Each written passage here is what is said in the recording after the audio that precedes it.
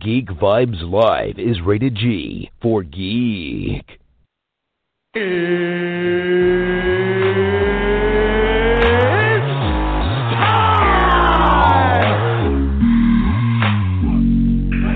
this is Matt Lesher. This is Phil Lamar. Hey, this is Latimer Taylor, a.k.a. the Penguin from Gotham, and you are listening to Geek Vibes Live. And here we go. Hello, everyone, this evening. This is Walter with Geek Vibes Live. And tonight we will be going over all things in cinema and talking about the marvels of them as well as the negative things within them as too. Mostly about superheroes and some other crazy shit. I would like to introduce my co-host for the show. First, Sir Nicholas. Nicholas, how are you doing? I'm good. I didn't realize, I thought Dane was hosting this show, but are you taking, did you kill Dane? Did We're Dane lovers. get kidnapped again? Oh, I'm sorry. Well, I won't judge that. Proceed. Kanan, how are you doing, Sir Kanan? Dude, you remind me of Pete Holmes doing his Charles Xavier skit. That's what you sound like. You sound like Charles Xavier. But anyways, no, I'm doing really good, man. It's been a great week for Tennessee sports, and looking forward to talking all things geek with Nick and Walter and Dane when he shows back up. Yeah, I got to stop this now. I just kind of went to it. I was like, I wanted to do Walter Cronkite, but I realized right as I was about to do it, I don't know how the fuck he talks. So I started speaking British and just cut it to Walter, and that was that wonderful mess. Yeah, you Hey, definitely sounded a bit like Sir Patrick Stewart. I'll give Caden that one. I'm Patrick Stewart. Yeah. Yeah, that was him right there. This is another awesome episode of Geek Vibes Live. Like I said, this is Dane, by the way, if you didn't get confused by all that. We got another awesome show for tonight, and we're going to be talking about, everything Marvel, DC, and just movies in general. So definitely want to check this out on all of our social media gimmicks between, at an Instagram, we got a Twitter, we got a Facebook, Geeks Vibes Nation, and then gvnation.com for all of our news, all of our topics that we have, our writers do, and everything like that. You can listen to us on iTunes, Blog Talk, obviously. I think I got all the appropriate things out. This is a scary concept because I haven't hosted a show in a while, so I'm steering the ship, and hopefully I don't do the Titanic. You know what I'm saying? All right. Well, I guess let's start off with the topics, guys. I'm hoping that if Joel, messaged us, I don't know where he is. He's missing. Hopefully he'll be back soon. The whole, drama between if Kanan actually found Joel and took him to a cabin and is holding him hostage there. We don't know if that conspiracy is true or not, but it continues to possibly. I haven't talked on the phone with him in a very long time. I'm talking to Kanan from two different people. I mean, it really is that possible. Maybe he made a cabin where never mind. Anyways, this is off to a good start. But guys, Joel, fuck Joel. That's my take on all this. Fuck him. Fuck him. Oh God! All right, so we're going to start off the news with two things: from celebrities tweeting something randomly, and us nerds speculating for some fucking reason. First one: Tom Hiddleston. He's back as Loki, and he tweeted something very cryptic that had all the nerds in a buzz. And I'm trying to pull this thing up really horribly right now. And it said, Loki, more stories to tell, more mischief to make, more to come. Now, I'm excited about this theory. I really would like to know, well, I mean, they'll tell us anyways, but I would like to know what time period this is. If this is after Infinity War, somehow Loki survived, or if this is beforehand, which I'm kind of hoping for, because they can do a lot of cool stuff within the past of Loki, obviously. But if this is beforehand, then I would like to know what time period this is. If this is after Infinity War, somehow Loki survived, or if this is beforehand, which I'm kind of hoping for, because they can do a lot of cool stuff within the past of Loki, obviously. I mean, he's been around for a while. He's a demigod. So the tweet means nothing to me, though. I mean, it's just a tweet and him acknowledging it. I don't know if there's more information to this, other than that. But it's cool. He's excited. He wrote a poem or some shit. Nick, how do you feel about this tweet? I am kind of in the same boat as you. And again, please don't Titanic us. Essentially, yeah, I mean, it's just a tweet, a nice little poetic tweet from our good friend Tom Hiddleston. I mean, I'm definitely excited to see more of Loki, and I would assume that we're going to get really, really good content from the Disney streaming service, and this is going to be one of those things. And yeah, I mean, the biggest question for me, which this tweet does not answer, is just like you, when does this take place? And I have a feeling that's not going to be revealed for a while, probably not until after Infinity Wars, Avengers 4. So, I mean, I think we're still going to have to wait for that. But like you said, I mean, he's excited for the role.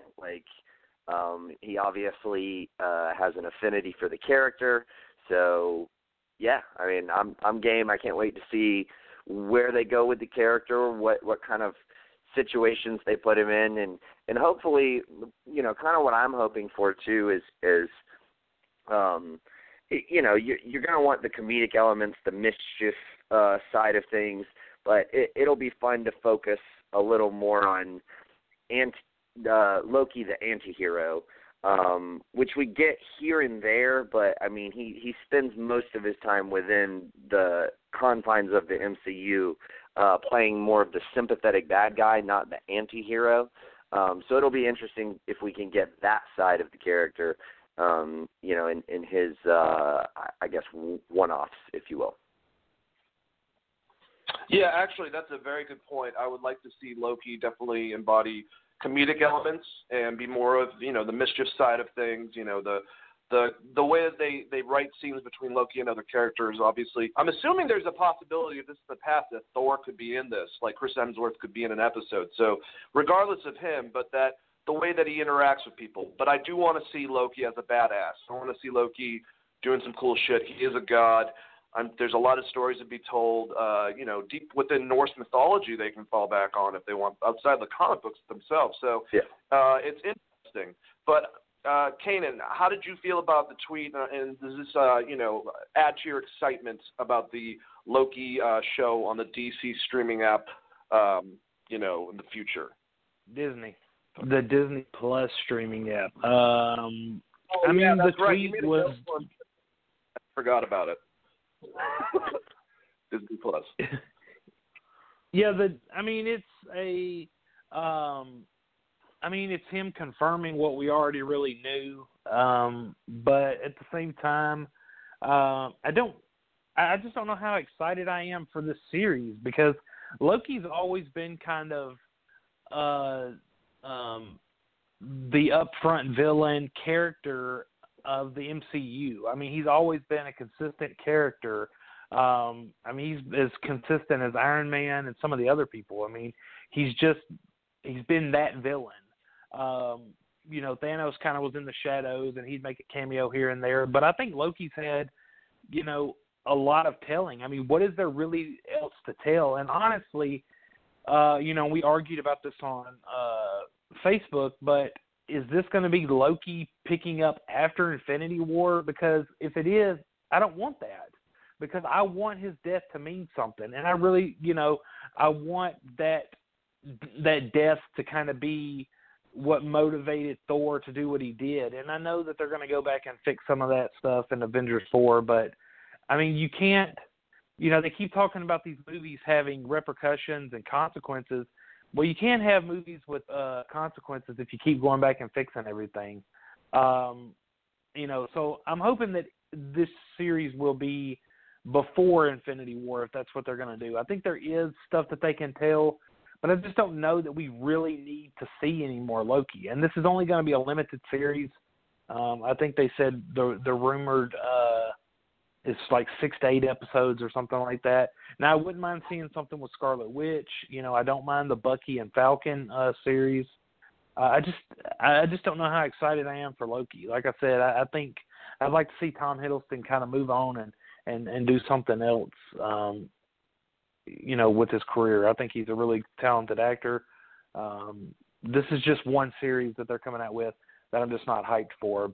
But for fans that are hyped for it, you got your confirmation, and I guess we'll just see what Disney has in store. I think it's an interesting point that what you're saying, like his death should mean something, and I totally agree with you there. And will be equally, maybe not equally, but a little upset if it takes place after Infinity War. But like I said, if you can paint him in the sort of anti-hero light and have it take place, because he doesn't really take his heel turn until Thor. The very first Thor. And a lot of that had to do with some revelations within the MCU for the character and all these kinds of things. But I think there's definitely some stories that you can pull together. And there's enough that we don't know about the character. I mean, we know a lot about Thor and like who he was hanging out with, Lady Sif and all those other warriors. But there's a lot that we don't know about Loki, and even some of those characters could pop up. So I think if they make it set even before the first Thor movie, that would be like my ideal place to like see Loki, kind of as this sort of anti-hero type character. Well, there's also the possibility that you could just do him a villain piece.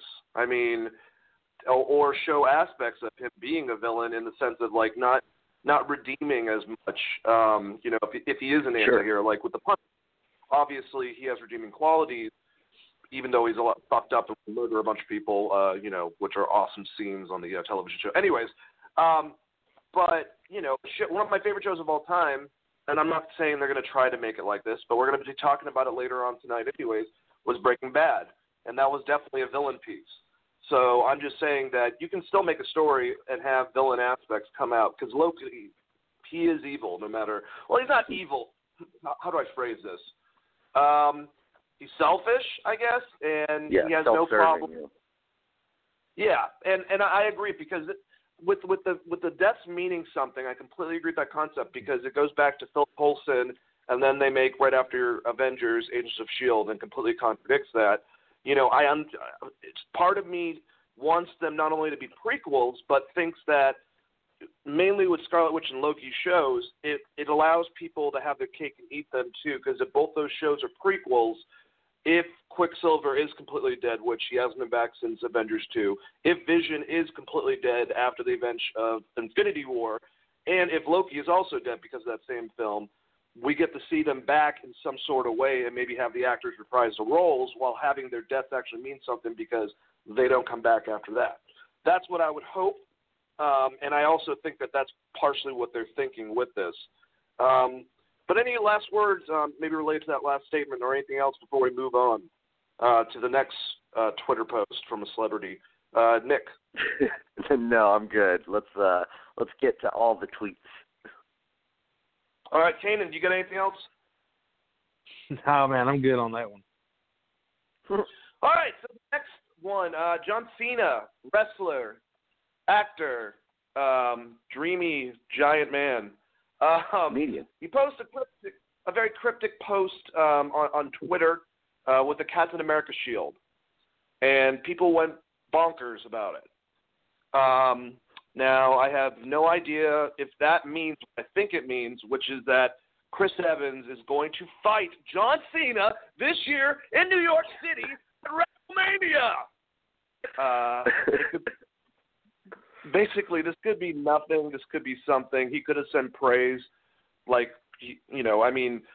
Cena has that American boy quality, especially if you watch wrestling, you kind of know that. So, maybe he just was saying he likes Captain America. I have no idea. If you put a picture, basically, of, Mega Man, I don't think that he's going to be Mega Man in a movie. So maybe people are thinking too much about this. I don't know. Could it be related to possibly with the Bucky and Falcon show, as maybe he got cast in that as something. I have no idea. That's a huge speculation. That's a leap.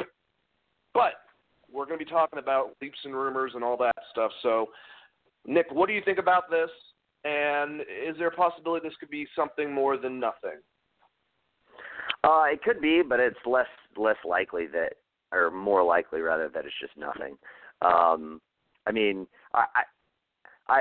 this happens all the time. We're celebrities, will post something up like this, and naturally, we in the geek community are always looking for the next thing, and so if we and we love to speculate. We love to fan cast. We love to speculate on all these different variables or possibilities. So it's fun for us, but that's kind of where I,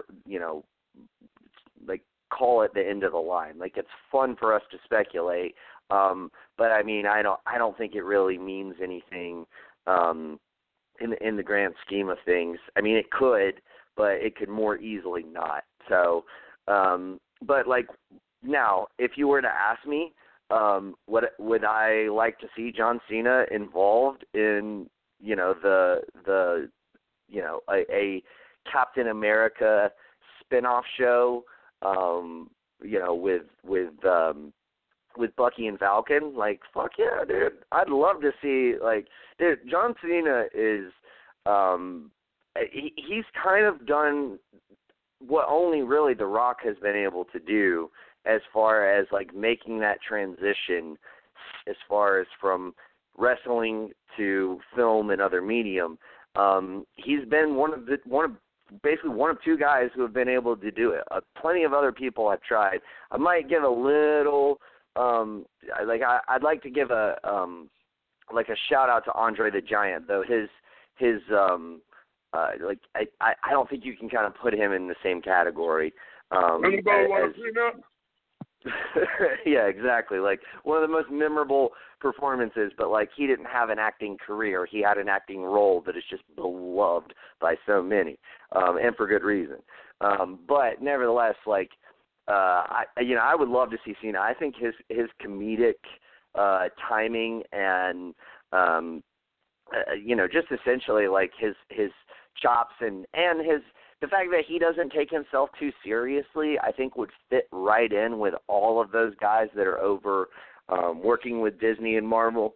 I think he would fit right in. Now, as far as what role he might play, I have no idea. I saw a name of some comic book character that I don't even know, who at one point picked up the shield, apparently in the comics. And, if that were the case, I mean, I guess that would be fine. But, it just, in any sense, if you want to put John Cena in something that's superhero related, I've got no qualms with it. I think it would be awesome because, I mean, I got a lot of respect for the guy, and I think, like I said, I mean, it's The Rock and then him, and then after that, it's a fucking nosedive of a cliff as far as anybody else that has been able to do what they have been able to achieve. So, got a lot of mad props to both of those guys. Yeah, I definitely agree with you. I just think that if he were to, if I'm theorizing with the concept of possibly him having a role within that show, I think that the humor that's written for, between Bucky and Captain Falcon, obviously it's going to be an action show, be some type of espionage, whatever, some type of war show, but it's still going to have that humor that they have, back and forth. John Cena seems like he could do that, and he's also, in the past with movies like even The Marine, as cheesy as that sounds, he can play that action hero straight-laced. Or a better example of that is The Wall with Aaron Taylor Johnson. He can show that he's aggressive. So I'm thinking U.S. Agent, if anything, John Walker, who kind of tried to Captain America step down. He tried to be the one that was appointed by the government. You can bring Ross into it. Juwan kind of came up with half of this, and I just gave a character from the comics for it. But, yeah, so I believe what happened, and some comic fan will yell at me if I'm wrong, probably a lot. But of course. U.S. Agent came when Captain America became Nomad, and the government appointed a new Captain America. And later he would lead the West Coast Avengers. He was much more brash, aggressive version of Cap, basically. Very similar to the Ultimate Captain America. So you could kind of do something like that, or you could even do something where that's the new Cap, and what the twist is, he's actually the Grand Director, which, if you guys know Captain America, that was the guy that replaced Cap when he went under the ice. Basically, oh God, this is going to get a little bit nerdy before I pass to Kanan. When Stan Lee decided to have the Avengers find Captain America, people were like, well, what the fuck? How the hell did that happen? You know, Captain America were in these comics throughout the 50s. Even though that happened in the origin tale of him going under the water, they still used it. They said, this was a Nazi, like, sleeper cell called the Grand Director that looked exactly like him, and then they had him be Captain America, and that's what they were saying was the Captain America during that time. Then he became a villain, blah, blah, blah. So there's ways they could incorporate John Cena or lots of weird aspects that they do in the comic books. So who knows? Kanan, get me to shut up right now. Shut up, Dane. Horrible job. So anyways, no, I mean, back to I the think, original question. Sorry, go ahead. You've rambled so much. What was the original question again? John Cena as Captain America. John Cena's tweet. Yes. So John Cena's tweet. Honestly, there was something that had come out before that tweet saying, and it might have been Fandom who put it out, of who should take up the mantle of Captain America when Chris Evans vacates the role. And I think Cena picked up on it and tweeted out the Shield, and everybody kind of just ran with it. And then even Rob Liefeld had a little bit of fun with his version of Captain America. You know, the Captain America that looks like it's got triple D boobs. He superimposed Cena's face over it. I mean, I like the movies that Cena's been in have been okay. And he's an okay actor. I don't think he's really good enough to carry the Captain America mantle. I honestly wasn't sure that Chris Evans would have been able to, just because he was kind of that comedy, goofy character. But he's really owned it and, done a great job with it. I kind of tend to agree towards what Dane said, whereas if Cena were to become anybody like that character, I think U.S. Agent would probably be the best fit. And then, you know, like we've said before, like the stuff going on with Cavill and Warner Brothers, if he were to leave, then maybe we could get him to join as Captain Britain. You could maybe have some type of film with those two, which I think would be pretty cool. But, I mean, I wouldn't mind him joining. I mean, that's a huge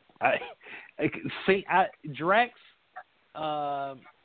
Batista has only gotten better as an actor, and that's not thanks to being part of Marvel, but I mean, they gave him a chance, and he's done okay with Drax.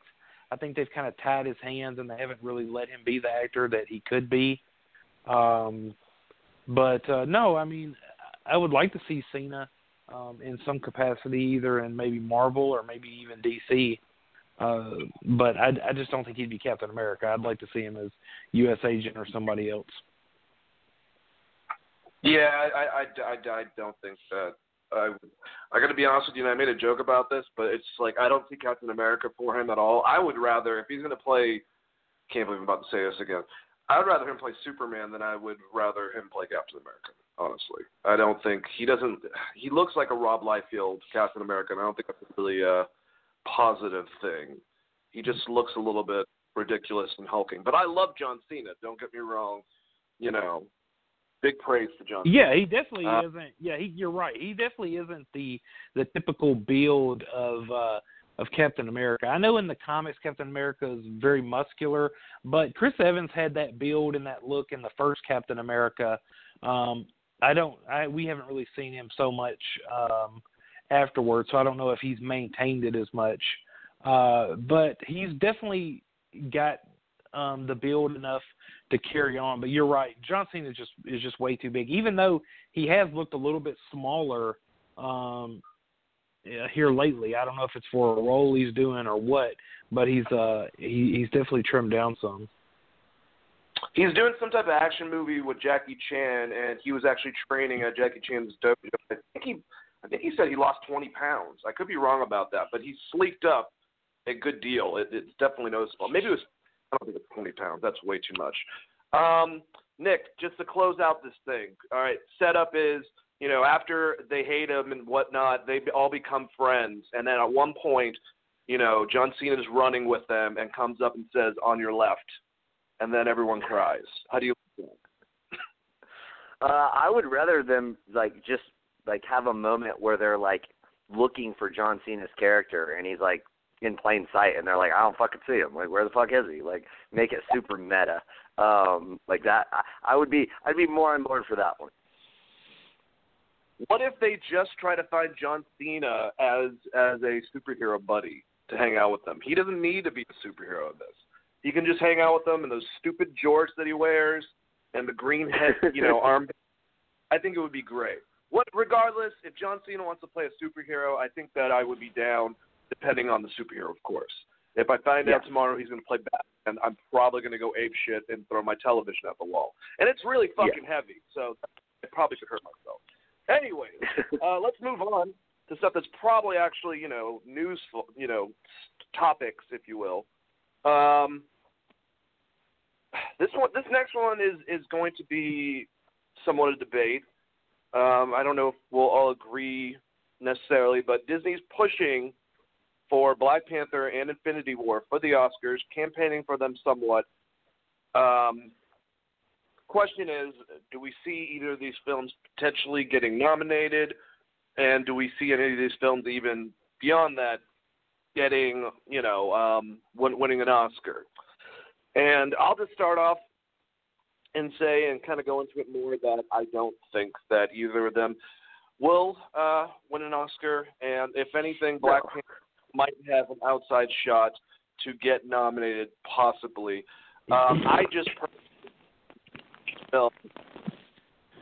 how do I put this without something insulting? I love both films, but they're still superhero films. They still have tropes of superhero films. What makes something like The Dark Knight, what definitely has, you can say that also has tropes of superhero film, but it was different. What makes The Dark Knight and Logan different is certain things that they did with those films, and to me, there's still a comic book film in the sense that it doesn't revolutionize cinema. It doesn't really change. I said I wasn't going to ramble on. I said I was going to introduce this. I'll give it to Nick, and I'll kind of come back to it. I love both films. I just don't think that they were, But then again, you get a movie like La La Land, which didn't win, but was this close, I think, or maybe it was announced wrong. I don't remember. Nick.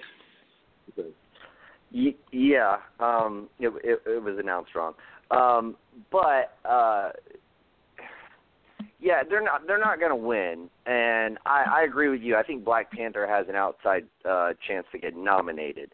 And the reason I think Black Panther makes more sense is because it's more of a singular film, whereas with Infinity War, as impressive as it is, it really takes. If you haven't seen hardly any of the other movies, you're not going to have a fucking damn clue what's going on and what all of it means. So it's very much. I would find it more surprising if that was the movie that got the nomination, even though I prefer Infinity War to Black Panther,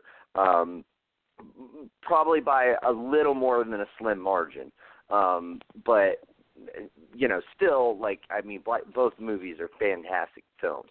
But yeah, definitely neither one are going to win. But I do think there's, just because they're pushing for Oscar buzz for these movies, there's a lot that can go into Oscar buzz.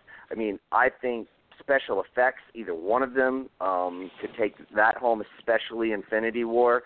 I think costume design could be one that Black Panther should definitely be in the running for, because the costume design on that film was remarkable. So I think there's plenty of Oscars that both of these films could win, and definitely should be nominated for, and probably will be nominated for. But I will say this.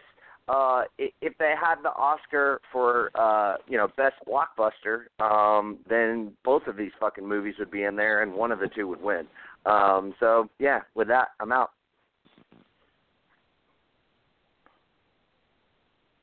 Yeah, it's a weird thing. I could see individual awards, certain people maybe getting an Oscar nomination, not winning per se, like Michael B. Jordan possibly for Killmonger for Best Supporting. Sure. Just because of CGI, the mocap's going to kill it. But Josh Brolin for Thanos definitely was a great acting performance. Still, it's like, are you going to be able to get him in? Within no, 5. I don't think so.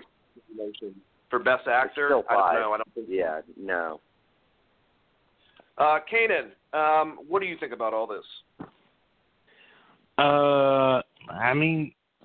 It sounds like Disney's trying to push everything that they can for an Oscar.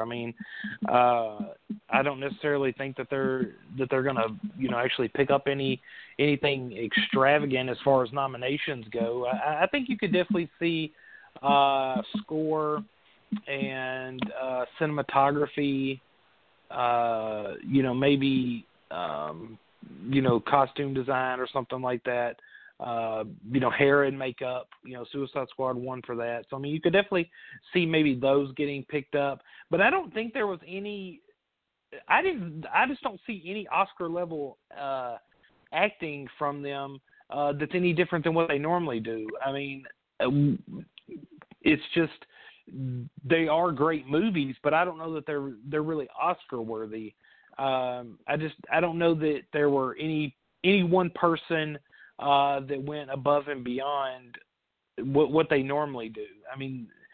There are some people that might say that, Robert Downey Jr. might deserve one, but he's played that role before and done a really good job and hasn't been nominated. So why would you nominate him now? Right. And I liked Infinity War, and I liked Black Panther, and I love what Black Panther stands for as far as the movement that it had. It was a huge cultural event. But outside of that, I think the movie was just overrated a little bit as far as everybody making it out to be the greatest film ever. When you go back and watch it again, it's still a good film, but it's not as hyped as everybody made it out to be. Comic book movies are just they're for entertainment. They can be really great movies, but I just don't know that they deserve to be,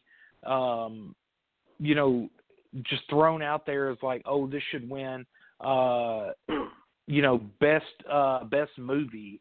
Lord of the Rings deserved to win best movie. I've not seen any Marvel movie that compares to the Lord of the Rings trilogy. And some people may say, whoa, I'm sorry. Those movies are epic in scale.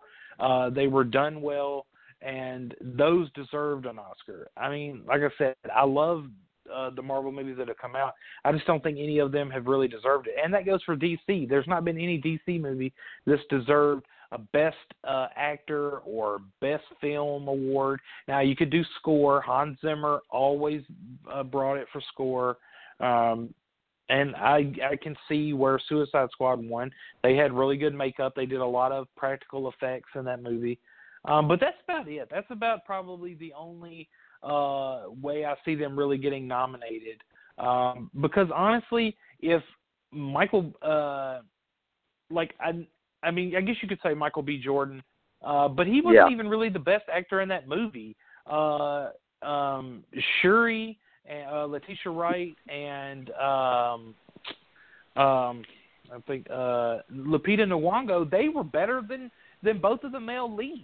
So if anybody was going to deserve an Oscar, it would probably be one of those two. And hell, M'Baku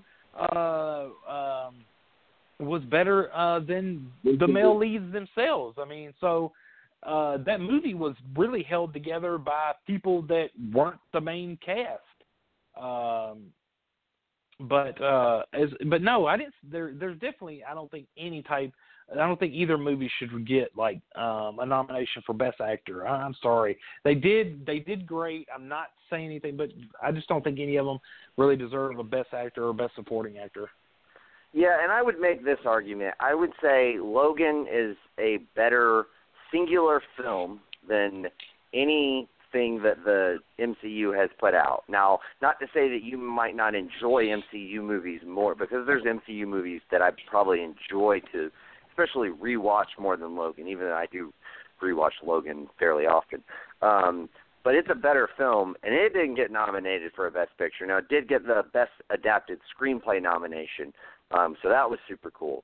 But it didn't get nominated for a Best Picture. And then, like, none of these performances, like, even hold a fucking candle to Heath Ledger's performance, which is, you know, the end-all, be-all of performances within a film based on a comic book. But also, I would say that I would say you could at least make the argument that Michael Keaton's performance was stronger than any of the performances as far as the supporting actors for this year's films from the MCU. So with those arguments, now, of course, it always matters what the field is like, because the field is different every year. But with as many Oscar movies that always come up at the end of every year, and we're about to get into them, I've got a feeling we're going to have a lot of movies come out in the next, say, 6 weeks that are going to be just raved about, and the performances are going to be raved about, and it's going to make it really hard for any particular performance to stick out and get in there. And I could see where you're coming from, Kane, as far as, you know, Michael B. Jordan not being the, in your opinion, the best performance. But I do think he was the standout performance in that movie. He wasn't necessarily my favorite character. Shuri was my favorite character from that movie. Compelling. So yeah, the most compelling, and like the fact that they were able to, you know, give him so much clear motivation, and his acting performance, whether you really like love the character or maybe he didn't have, you know, the best one-liners or any of that, although Hey On To You is a pretty fucking good one. But like he definitely gave a very compelling performance, and I think that is the one that stands out to me that merits the most consideration. But, you know, to get a nomination, to be 1 out of 5 in all of the movies for supporting actor, that's going to be really, really tough. Well, yeah, if I'm going to, I was going to say, I think if Michael B. Jordan gets any type of nomination, it probably would be for Creed. I'm hearing he's stellar in that movie. And the movie is so far is getting great feedback from people that have seen screenings of it. I think it's going to do great when it comes out. So I think if he were going to get any nomination, if they submit it, it would be for that movie. Like I said, I'm not taking anything from anybody's performance in any movie because I think everybody did well. If I'm going to give the Oscar nomination to anybody, I'm going to give it to either Letitia Wright or Lupita Nyong'o for Black Panther. I just think they stood out the most. I would even maybe look at Danai Gera's performance in Black Panther. But as far as Infinity War goes, I think maybe they get it for visual effects, maybe score, because that movie had a really good score. But I don't see any actors from that movie really going above and beyond. I think the best acting definitely was for sure in Black Panther. Yeah, and I'm trying to think. Basically, to me, the thing that changes the dynamic of us talking about being nominated for an Oscar, and you can claim movies that have been nominated in the past and say, well, what about this one? And I get it. or ones that have even won possibly. But my thing with being nominated for an Oscar, whether it be the director, whether it be the film, whether it be acting performances, it's got to be groundbreaking. It's got to be something that hasn't been done. It's got to be something that resonates on such a level that, influences even, in the future. And I think that's the main thing, is that no matter what, even though I love these Marvel movies, they're well acted, and some of them stand out and, more than others. And I wish that sometimes certain films would at least get a nomination for, a screenplay. And I'm glad that Logan did get that nomination, because it shows that there's direction. Like, when it comes to a movie like maybe your Winter Soldier, or if you want to say like a best director because of the scale of the film and level of detail, maybe the Russo brothers for Infinity War, possibly. Sure. But there's such a big competition, it's going to be hard for us to say that Infinity War was amazing and by itself, but very much one of the big events, superhero films they've been doing since Avengers, in a way. So, I mean, it is an Avengers sequel after all. It's hard. Logan did stand out. I think other films to that level did stand out.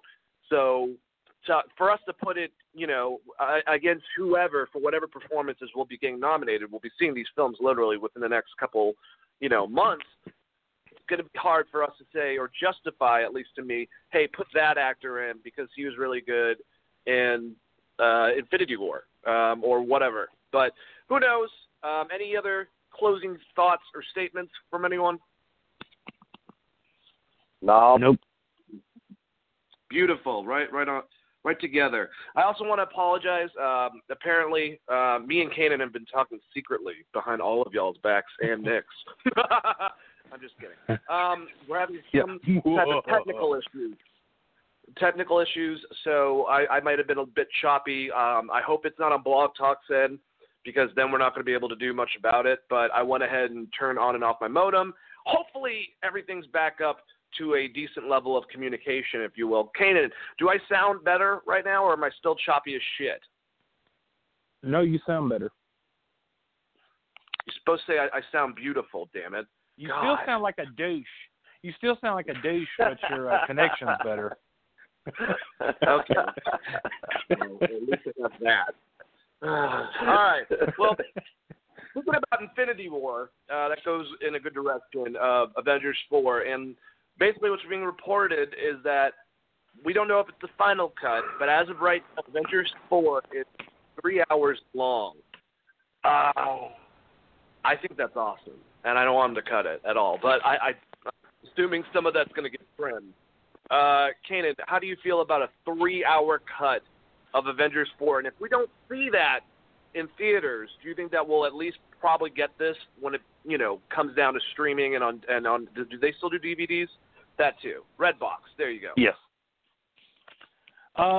Yes. I think if they have to cut it down because Marvel says we want the movie to be shorter for more viewings, I think we definitely could see an extended cut if the footage that they cut is just that great. And I really think that you kind of need this movie to be longer and more epic, because this is kind of the end of their 10 years so far. This is the end movie.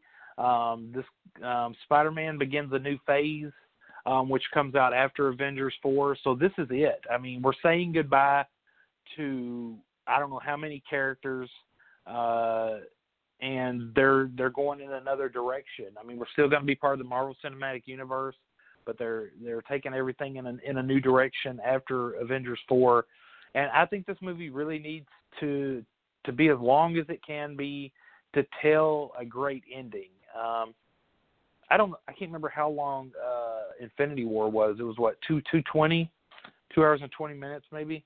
I think this movie has to be at least 20, 30 minutes longer, to push everything out, because like I said, this is going to be some people's swan song. This is going to be their curtain call, and it's going to be an epic, emotional movie. why I go back to the Loki stuff real quick. That's why I go back to I want the deaths and stuff that happened in Infinity War to mean something. I really want this movie to, because they say that this movie is going to be even more emotional than what we saw in Infinity War. So I'm excited. But yeah, I would love to have a 3-hour movie. I love epic scale movies, Lord of the Rings, all that stuff. So the longer the better. Oh, man. You set me up so much for something I'm going to just do later. Anyways. What did I set you up for? On guard. Now I can't do it. Now I can't go into it. Anyways. Nick, what do you think about this? I'm going to laugh right now. Well, first of all, you totally should have taken that opportunity. Like, you fucking wasted it, man. You had it. You could have gone into it and then passed it to me. You fucked it up. You fucked it up. But it's okay. We'll get it back there. But yeah, no, I mean, I'm pretty much the Kanan. Like, make the movie as long as it needs to be. Don't cut anything that it is important, and I think Disney gets that. I don't think we're going to get a 3-hour movie. I would be very surprised if we get a 3-hour movie. But from the reports that I heard, Infinity War was initially 3.5 hours long, and they were able to cut 100 minutes out of it or whatever, or 70 minutes rather. So I would expect that this one is going to be similar to that. I mean, I'm assuming they probably have about 4 hours of material that they've cut down to 3 hours. And they're gonna kind of screen it and look at it and all kind of talk together about what things they can and can't take out. And we'll probably get about a 2.5 hour long movie, would be my guess. And that's fine. I'm fine with that. I hope they do master all of this 3 hours and we get it, we get an extended cut and don't have to just watch the deleted scenes. Because, I mean, it's nice to just be able to watch the extended cut sometimes. X2, or not X2, but Days of Future Past has the Rogue Cut, which they, remastered and released and all that. And I usually just actually default to watching the theatrical cut because the Rogue Cut doesn't offer that much more for me. But it may for some people, and it's cool that it's available if I want to watch it. And I feel like with an MCU movie, it would offer a fair amount more that for fans to get into. So I definitely would like for it to be 2 hours and 45 minutes even I'd be cool with, or maybe even a little longer. But if I had to guess, it's going to be 2.5 hours. But, I'm with Kanan. The longer, the better. And now, speaking of which, Nick, a word from our sponsors by our good friend Peter. Take it away, Peter. Guys, remember the days when you were always ready to go? Now you can increase your performance and get that extra confidence in bed. Listen up. BlueChew.com, that's blue like the color blue, BlueChew.com brings the first chewable with the same FDA-approved active ingredients as Viagra and Cialis, so you know they work. You can take them anytime, day or night, even on a full stomach, and since they're chewable, they work up twice as fast as a pill, so you can be ready whenever the opportunity arises. Hey, Quagman, don't you like Blue Chew? All right. He said he likes Blue Chew. Blue Chew is prescribed online and shipped straight to your door in a discreet package, so no in-person doctor's visits, no waiting at the pharmacy, and best of all, no more awkwardness. Meh. They're made in the USA, and since Blue Chew prepares ships directly, they're cheaper than a pharmacy. Right now, we get a special deal for our listeners. Visit BlueChew.com and get your first shipment free when you use GBN. You just pay $5 for shipping, you bastards. Again, that's BlueChew.com BlueChew.com, promo code CBN to try it free. Blue Chew is better, cheaper, faster choice, and we thank them for sponsoring the podcast. Man, back to you, Dane. That was so hard to do. You guys have no idea. That was fucking amazing. It was hard to do. It was very hard to do. And you know, it grinds my gears. All right. Well, now that we're done with that, let's move on. Okay. Oh, by the way, Dave. Yes. Just real quick. How the fuck did you not start off with, you know what really grinds my gears? Not being able to get it up. No, it's because I didn't think of it on the spot. So now that you said that, if I have information, maybe you'll hear me say it like that. Yeah, it would have been perfect. Just maybe throwing next it time out there. I like that, but I don't know. Maybe I'll do Morgan Freeman. I could do Patrick Stewart, since apparently I do a good Patrick Stewart now. You do a good Patrick Stewart. Arnold, that's another one. I could do Bill Cosby. Yes. Oh, never mind. I can't do that impression anymore. Yeah, don't do that one. All right, moving on now. All right, rumor has it Aquaman runtime could be 2 hours and 19 minutes. Cool. I think that's good. I'm going to send it to Kanan. Maybe more details behind that news item. It seems like an average, time for a movie, so I'm glad. I don't really have much to say besides that. Kanan, what do you think? I think that time frame is pretty legit. The 2 hours and 19 minute runtime was posted by AMC Theaters. Now Regal does have the time listing as 2 hours and 23 minutes, but AMC usually in the past has been pretty dead on with their times. They actually were the first ones to issue the correct time for Justice League back when everybody was freaking out because it was only 2 hours, and that ended up being correct. So I think the movie is going to be the 2 hours and 19 minutes, which is a good time frame. I think it gives enough time to we've already been introduced to Arthur, so they really don't have to do a backstory, even though we're going to kind of see one with how his mom and dad meet. But that's a good length for a movie, I think. About 2.5 hours. Nick, do you think that 2 minutes 19 is a good idea, or do you think that they probably should have just gone to 2:20? Well, I like prime numbers, so 2:19 is much cooler than 2:20, in my opinion. So yeah, I like the 2:19. I don't care. I don't fucking care, man. I can't pretend like I do care. I don't care. Like, yeah, that's a pretty good approximation for the runtime of a comic book movie. If someone is a new listener, just realize Nick's excited about this movie. It's not that it's that we don't like Aquaman. It's just like it's a reasonable time for a fucking movie. Especially like exactly. A super film.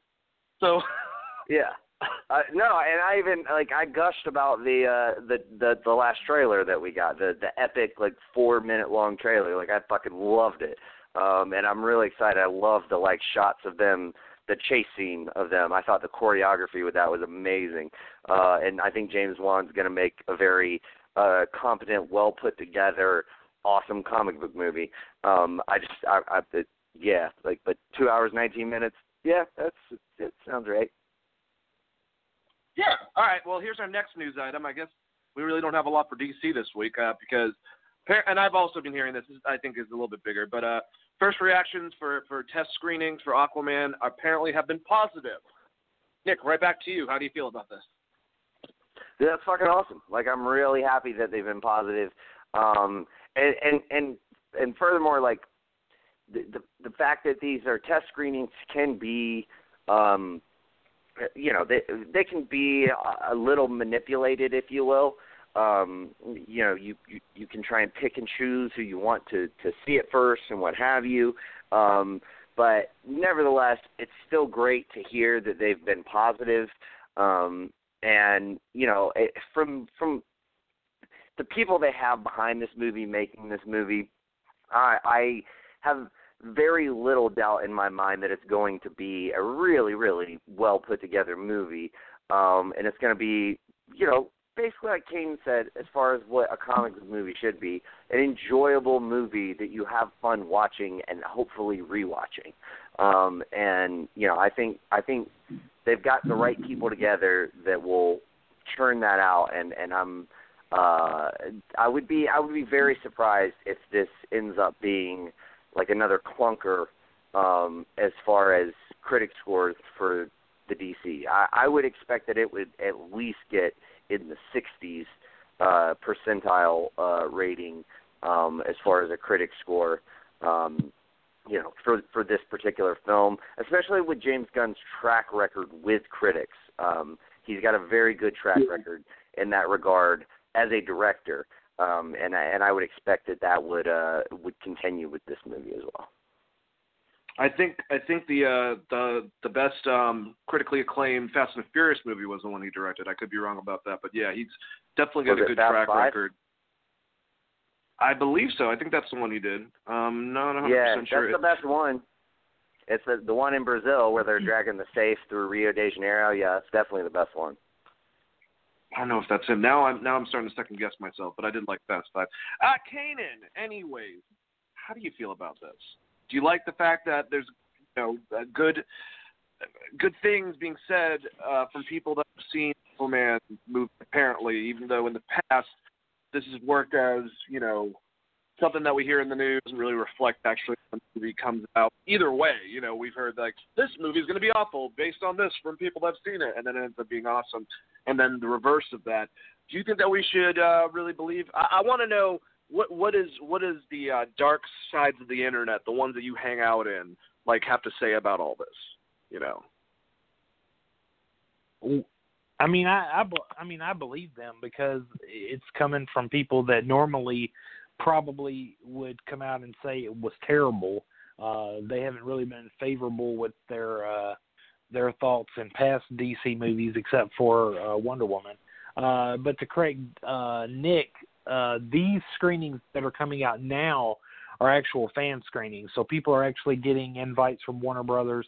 Not just fans, but just individuals, just people, random general audience members are getting invites from Warner Brothers to see an early screening of it. So these reactions are a little bit more less skewed than they would be from the test screenings.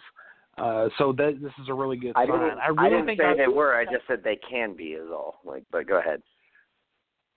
Yeah, well, I'm just saying these are not just test screenings. These are actually screenings for people to go and watch them. So the people coming. Okay, all right. Well, you said test screenings, but anyways.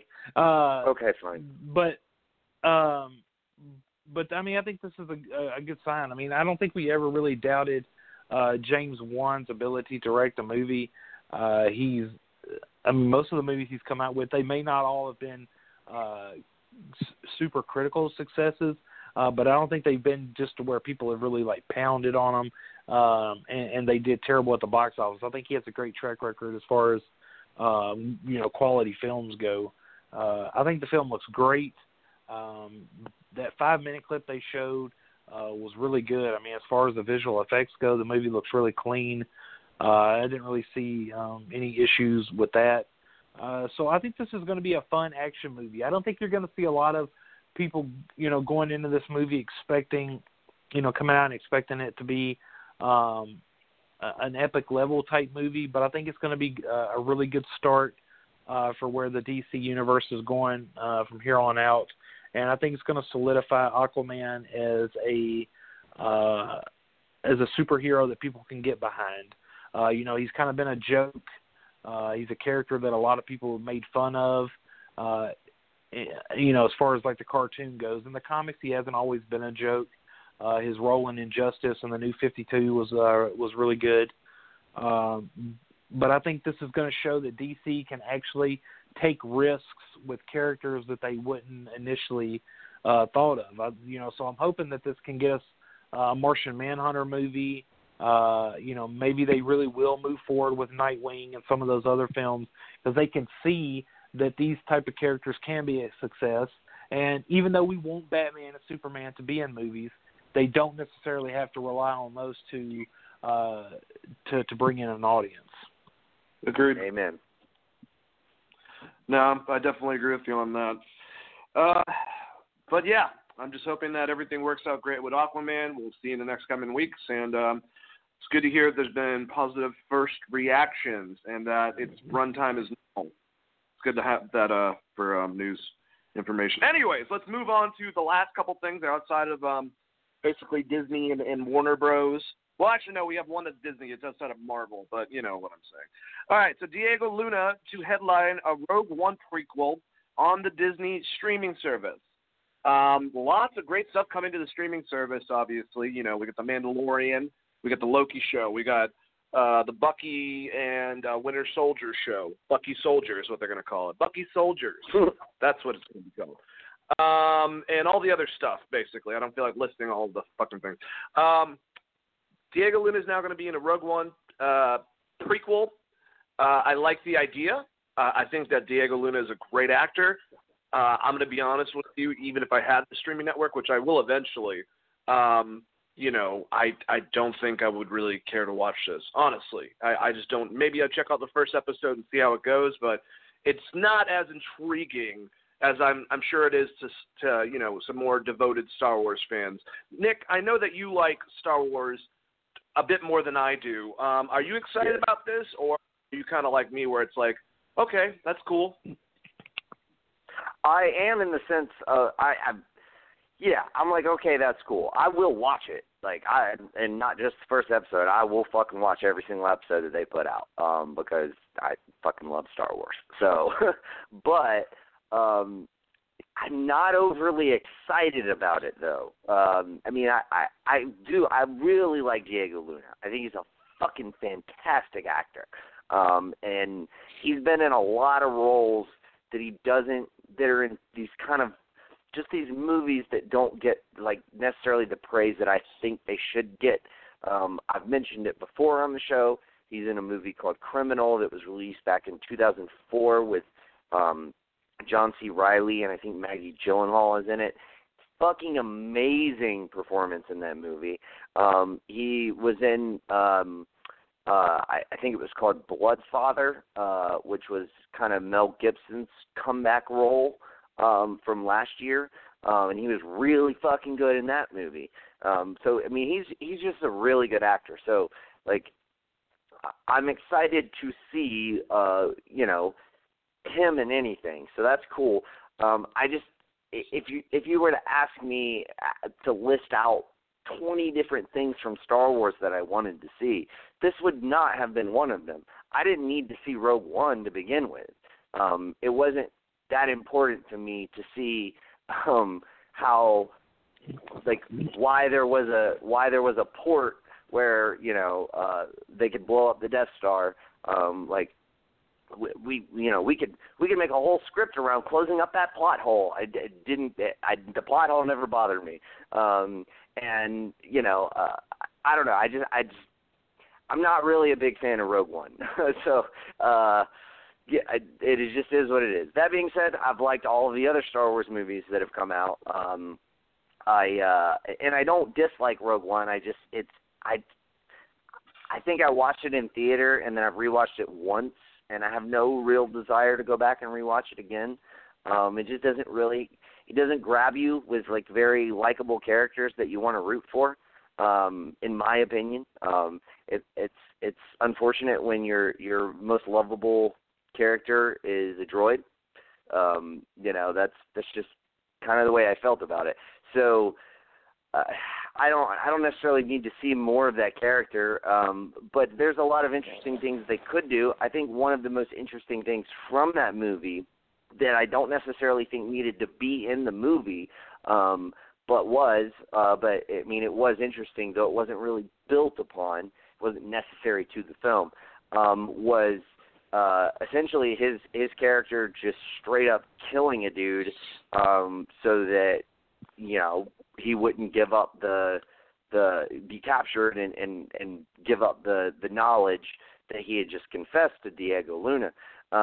And you know, that was kind of an interesting moment of I guess the fact that even though we've always thought as the rebels as the good guys, they sometimes have to do bad things. And so if they can build upon that little kind of tidbit, and show him more in that light, I would be excited to see that. But it'll just depend how it goes. But nevertheless, yes, I'll watch it all. I mean, I'll watch every fucking episode. But you know, there's just so many other things in the Star Wars universe that I think they could do and get away from, say, the George Lucas timeline, Episode 1 to Episode 6. Anything in that timeline, not that it can't be interesting, it's just like, dude, you have so much fucking timeline.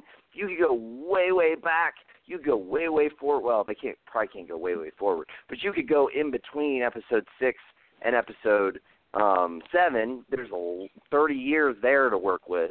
There's a lot of other timelines and characters and blueprints and extended universe material that they can pull from. Like, there's other things that I would rather see than one of the characters that they created for their first standalone movie, like, to let's focus more on that character. I just don't need that personally. But, you know, I'll watch it. Like, it doesn't matter what they put out there. I'm going to watch it. So I'm that kind of sucker. Yeah, I thought about watching Rogue One again after seeing it in theaters when it came out, and then I looked up the Darth Vader scene and found it on YouTube, and I just watched that, and that was pretty awesome. And yeah, it's like the best part of the movie. But no, I understand what it's like to be somewhat of a completist when it comes to, you know, if you have Star Wars now, television like that, check it out, whatever. Even if I personally rather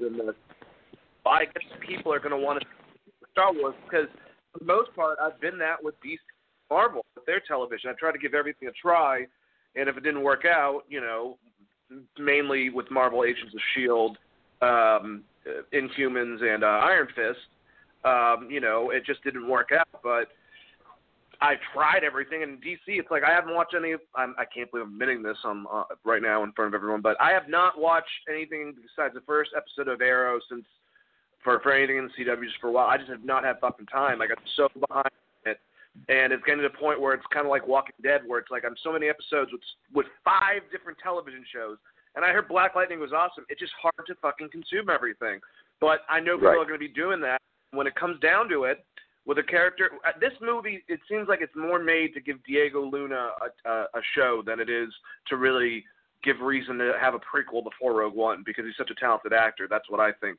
But, Kanan, are you excited for this? Or is this something that, you know, whatever, bro, you know, whatever? No, I'm really excited for this. I actually love Rogue One. I think honestly, it's one of my favorite movies since Disney took over the franchise. And Diego Luna coming back, I'm hoping that maybe we can get Jaden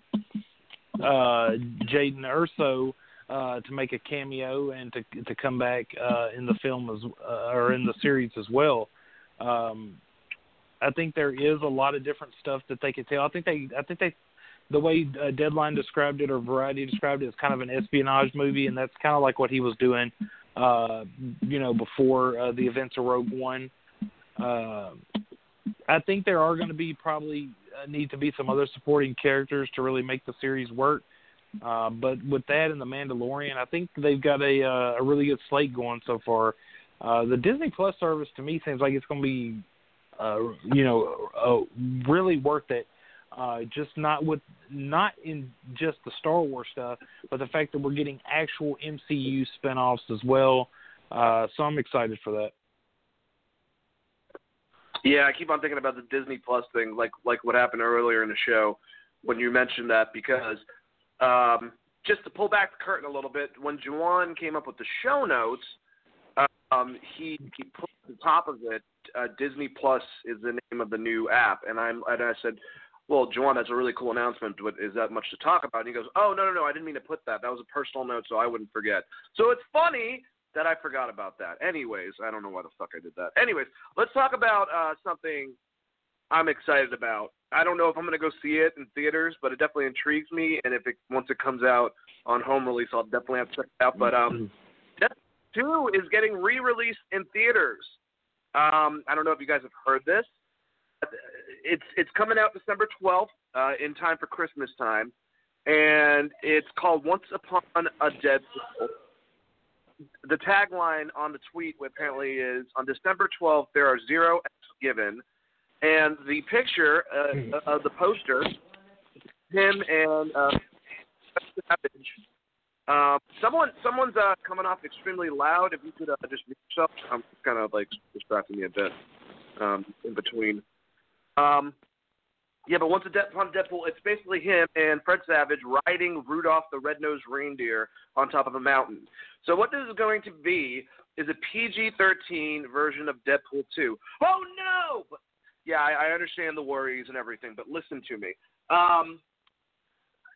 It's going to be done like the movie that we were talking about with Andre the Giant, The Princess Bride, in which it's going to be Deadpool telling the story to adult Fred Savage while he's in his bed in exactly the same scenes. And they're going to make the movie PG-13 and do some other stuff within the film to kind of do it more, I guess, for kids. I'm assuming that even though this is a good way for the movie to make more money, the advertising seems to be doing really well for it because I've heard a lot about it. It just seems like that this is actually Ryan Reynolds maybe in a way showing that they can do this movie not rated R to an audience. If the future happens with Disney and everything, if that's what they make them do. I don't know. Maybe I'm thinking too much into it. Regardless, it seems fun, and I just think it's fucking hilarious that they're making this Christmassy by doing mock-up scenes of Princess Bride with him talking to an adult Fred Savage. And I'm just wondering how many times they're going to reference about Disney making them not cuss within the film. I'm sure they're going to get pretty meta about that. But Nick, is this something that you'd be look forward to seeing December 12th, or will you wait later to see it, or is this something that doesn't interest you? Well, my mom and I go see a movie every Christmas, and I actually got her to watch Deadpool, the first one, and she thought it was fucking hilarious.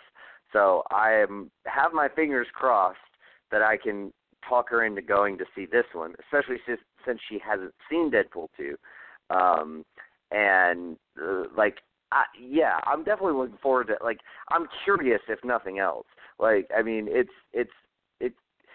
seems like it's got enough of the kind of Deadpool tropes, the Deadpool humor, for them to pull it off. And you know, I think it'll be pretty funny.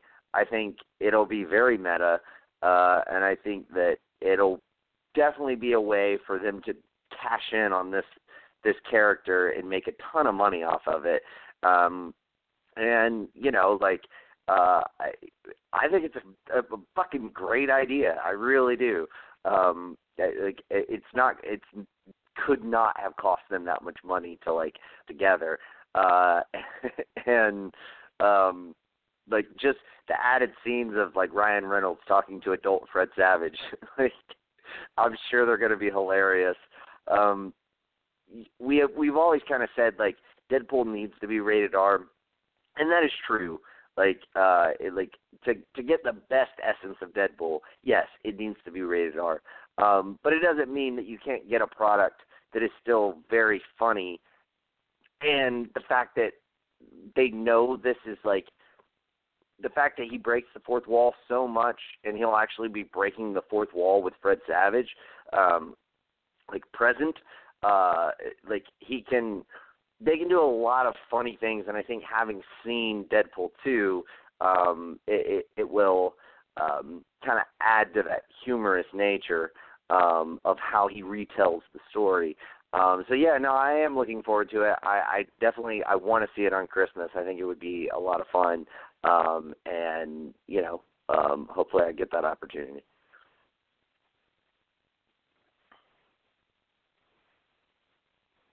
Dan, you're still on mute.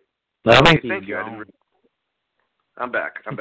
All right. So, do you think, Nick, and I'll ask you the same thing, Kanan, that this is possibly a way of Ryan Reynolds showing Disney that we can try to do this, or showing maybe the audience of people that, naysayers that they could possibly do this, or is this even Disney working with Ryan Reynolds to show a product like that for potential of them using it later on? Any of those scenarios? I definitely think that I think you could do Deadpool with a PG-13 rating. I think they could have made the first two with PG-13 ratings. I was really happy that they didn't. I just think it opens the door for them to do so much more. But no, I definitely could see it as a pitch, maybe even devised by Ryan Reynolds to basically be like, look, if you need us to tone it down a little bit, we can. And you know what? I'd rather have PG-13 Deadpool than no Deadpool at this point. And the fact that they can still, it's still so meta and the fourth wall breaking and everything else, they can pull it off. I very much think they can. And when this, essentially this recut of Deadpool 2 makes, I don't know, what I don't even know what a fair estimate. Maybe Kaney could offer any amount of what it might be tracking. I feel like it's probably too far out, but it's going to make a lot of money, and the fact that they can make a lot of money on essentially like a rescreening of a movie that we've already all seen. I think it's a good selling point, if nothing else, to Disney. Look, this character, people love this character, so maybe it's a good idea to keep him around. And if we have to make it PG-13, we feel like our audience can acquiesce to that. Absolutely. Kanan, same two questions. What do you think about this getting re-released? Are you going to go see it? And do you think this has any other motive behind it, maybe testing the waters, if you will? It's definitely to get more money. There's no doubt about it. From what I've heard, this was kind of Fox's way to bridge the gap between what the first one made. But they haven't actually said what the movie is tracking for. I think this movie people will go and see this, but I don't think it's going to be the turnout that you think. There's a lot of movies coming out, and a lot of new movies that will be coming out, and I just think that people will avoid this film to see those other films.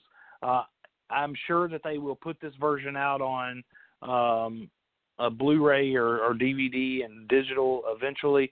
Now, if they were marketing this as only in theaters, this is the only way you'll be able to see this, I think you would get a lot of people to go see it. It is going to be in a way its own movie because they are, like Dane said, they are adding in the Fred Savage scenes, but the movie itself is still going to pretty much be the same. But the reason why the reason why they're doing this, Ryan Reynolds said that Fox initially came to him with the Deadpool movie, and they only really wanted to do it if they could do a PG-13 version. And Ryan Reynolds kept saying, no, I will only do this movie if it's rated R.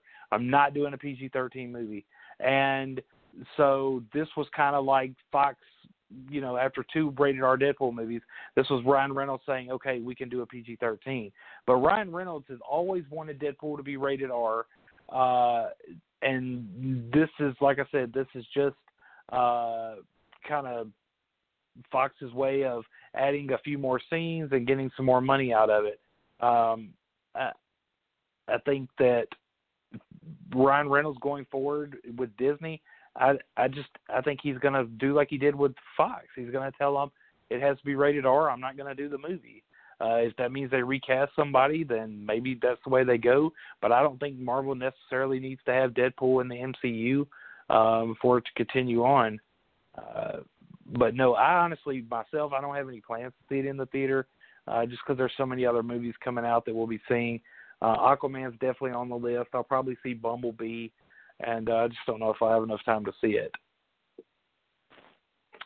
I think I kind of disagree with you when it comes down. I understand everyone wants to think, and I mean, maybe to an extent, Ryan Reynolds is like that, that he would fight for his way and blah, blah, blah, blah, blah. But him even doing this, I understand maybe he's trying to appease Fox to an extent from doing two. I mean, that's a good reasoning, but I think if they hand him 3 fucking bags of cash, they're going to tell him to have a Coke, have a smile and shut the fuck up, basically, and he'll end up playing the character again. I don't think that's going to happen if it ends up being PG-13. And I think that Disney does see potential in the character itself.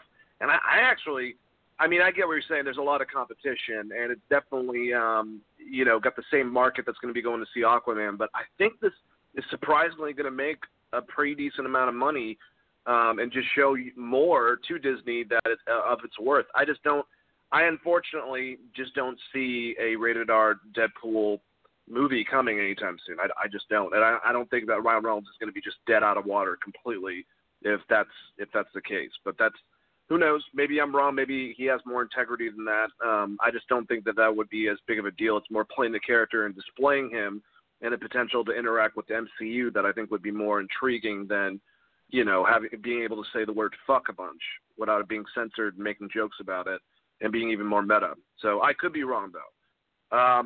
Anything else from you guys before we move on? Nick? Nope. All right. Kaden, anything else? Nope. Great. You guys are good at this. I like it. All right. Let's go down. This is kind of a cool one. My mom's really excited about this. That's kind of a weird way to start it off, but she was a big fan of Johnny Quest. When I was younger, I had to fucking watch that show. I was never a fan because I just didn't like it. It was one of the only Hanna-Barbera shows that just, I don't know, it didn't intrigue me. I like the Venture Brothers, which is kind of like a mocking version of that. But Chris McKay, director of the Lego Movie and apparently Nightwing sometime soon, maybe not, will be directing a Johnny Quest movie. Now, I'm not quite sure if it's been mentioned if it's going to be live action or animated or whatnot, but either way, very interesting. I'm assuming it's going to get modernized to an extent. I don't really know if I'm excited about this, but like I said, if my mother would like to go see this in theaters, I will take her to go see the damn movie, unless it has horrible reviews. Guess what? You can wait until it comes out on fucking on streaming on Netflix, okay? Because I'm not going to see it if it's crap. I don't know. I probably won't be because Chris McKay's making it, and he's a pretty damn good director. But it seems like even more so, Nightwing's is on pause. Johnny Quest, here we come. Hayden, do you have any word about this? I mean, I just what they've announced as far as him taking over, which I like I said to y'all in the chat, I mean, it pretty much, I think right now it means that Nightwing is way on the back burner unless Warner Brothers decides to move on with another director. Because I think Chris McKay is also going to be working on Dungeons and Dragons. So he definitely has his plate full. I never really was much of a Johnny Quest fan growing up, but I know a lot of people were fans, so I think this is something that they're looking forward to. It got a really good reception on Twitter. A lot of people are saying this is a reboot they can get behind. I think probably because there hasn't been anything Johnny Quest related maybe in a few years. I'm not sure. Like I said, I don't really keep up with the character too much. But Chris McKay is a decent director. He's made some pretty good films. But I would definitely like to see him explore, other opportunities. And this is, he's definitely getting recognition if they're coming at him for this. He's got the like I said, the Dungeons and Dragons movie as well. So I'm definitely looking forward to it because I really like Chris McKay's work. Yeah, me too. I'm a big fan of his of Lego Movie. It's interesting, mythos to pick from. Johnny Quest is definitely an interesting character. It's involved with mysteries. You can do somewhat of a James Bond, but kind of flip it to horror-ish, kind of like they had with the television show. So they're definitely going to have to update Haji's look a little bit, probably. But Nick, are you interested in a Johnny Quest movie from Chris McKay? And were you a Johnny Quest fan at all when you were younger? Did you like it? I actually was. I was a big Johnny Quest fan as a kid. I loved Johnny Quest. I loved Birdman. I loved Space Ghost. I loved all of those, like that particular style of cartoon. I was a big fan. So, and that was like that when Cartoon Network first came out, before they came out with cartoons, i.e. like your Powerpuff Girls, Dexter's Laboratory, Ed, Ed and Eddie, Courage the Cowardly Dog, any of those type of shows. That's mostly what they ran. They ran that and like Scooby-Doo and like some older classic cartoons, the Flintstones, things like that. So I watched a lot of that as a kid. And yeah, I did. I watched Johnny Quest fairly often. Whenever it was on, I was intrigued. I watched it. I don't remember any of it whatsoever. So like in fact, when you said they'll have to update Haji, I laughed, particularly because I was like, oh yeah, that was that motherfucker's name. Like it like triggered it when you said it, but I didn't remember that. So I won't say like I'm definitely intrigued by it. I like I said, I was a fan of it when I was a kid, but it's just not something that I really like committed to memory. So I don't know. I just honestly, I just hope that they won't have any trouble convincing Mike Pence to step down as vice president so he can be the older white dude with the perfect white hair to star in this film. Because that's so perfect. Both that and the Mutant Registration Act. When Marvel gets the mutants back, they'll need Mike Pence for that too. But no, nonetheless, I am intrigued for it. I doubt I'll see it in theaters. It probably will definitely be like a wait till Redbox or maybe even HBO. But nevertheless, like I do like the fact that Chris McKay's name is attached to it. I mean, he's done a lot of very good work. The Lego Batman movie was very enjoyable. But you know what? You know what I think would make it even better? If it was the Lego Johnny Quest movie. Like, I think I would be more on board for it if it was the Lego Johnny Quest movie as opposed to animated or live action Johnny Quest.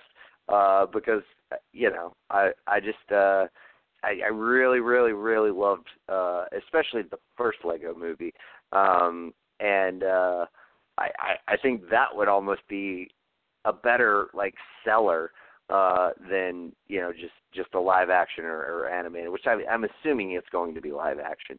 But no, we'll see. I'm sure it could have the potential to be like comedic and super surprisingly fun, kind of like the Jumanji movie that came out recently. That a lot of people, when it was announced, were like, and it's not even gonna like it's not really gonna tie into the other movie. We heard all the rumors about, it's going to be a remake. Well, it's not a remake, but it still doesn't tie into the other movie and blah, blah, blah, blah. And then when it came out, it was like, damn, this is a really fucking fun movie. So, to me, it kind of, in its infancy, has that potential. But, we'll just have to wait and see how the delivery is. But, another thing to me is, like, usually Chris McKay doesn't get on board with things that he doesn't have a passion for.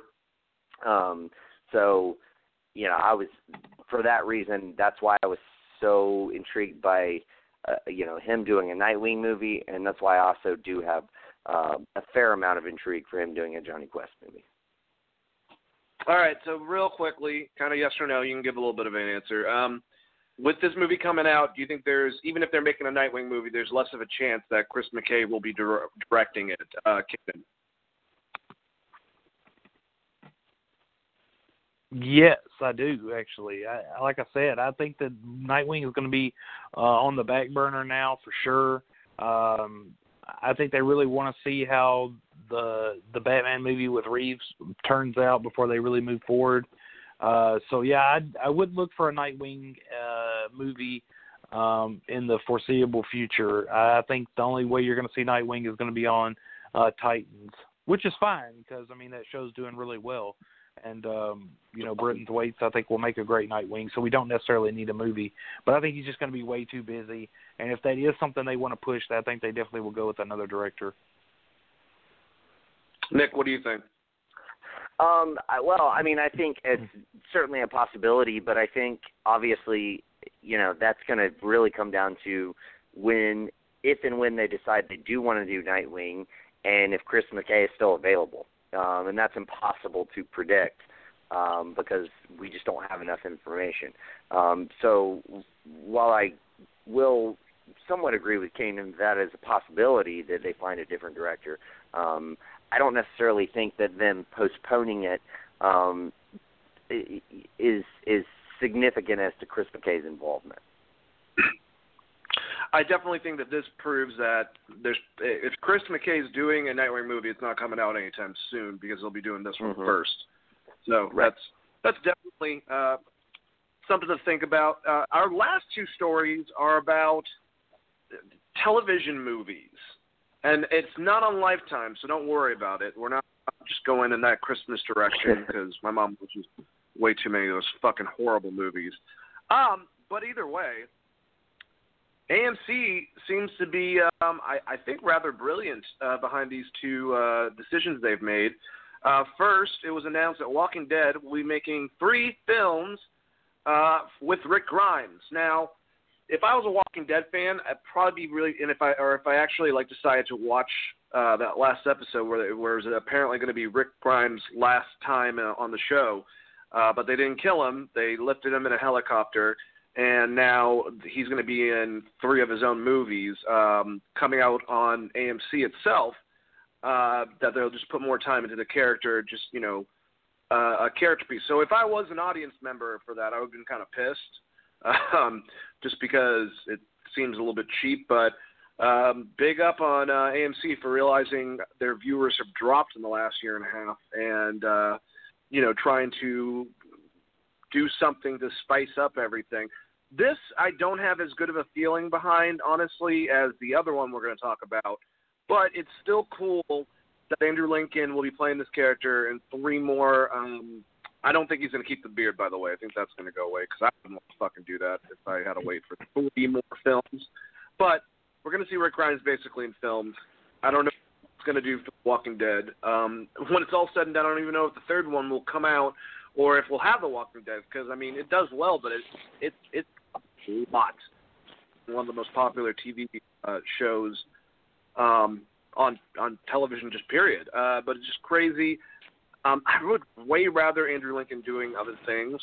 I think that show actually specifically has turned him into a damn good dramatic actor, and I'd like to see him kind of explore stuff and not be known mainly for Walking Dead or the guy from that has the notes in oh my god, what's that Christmas movie?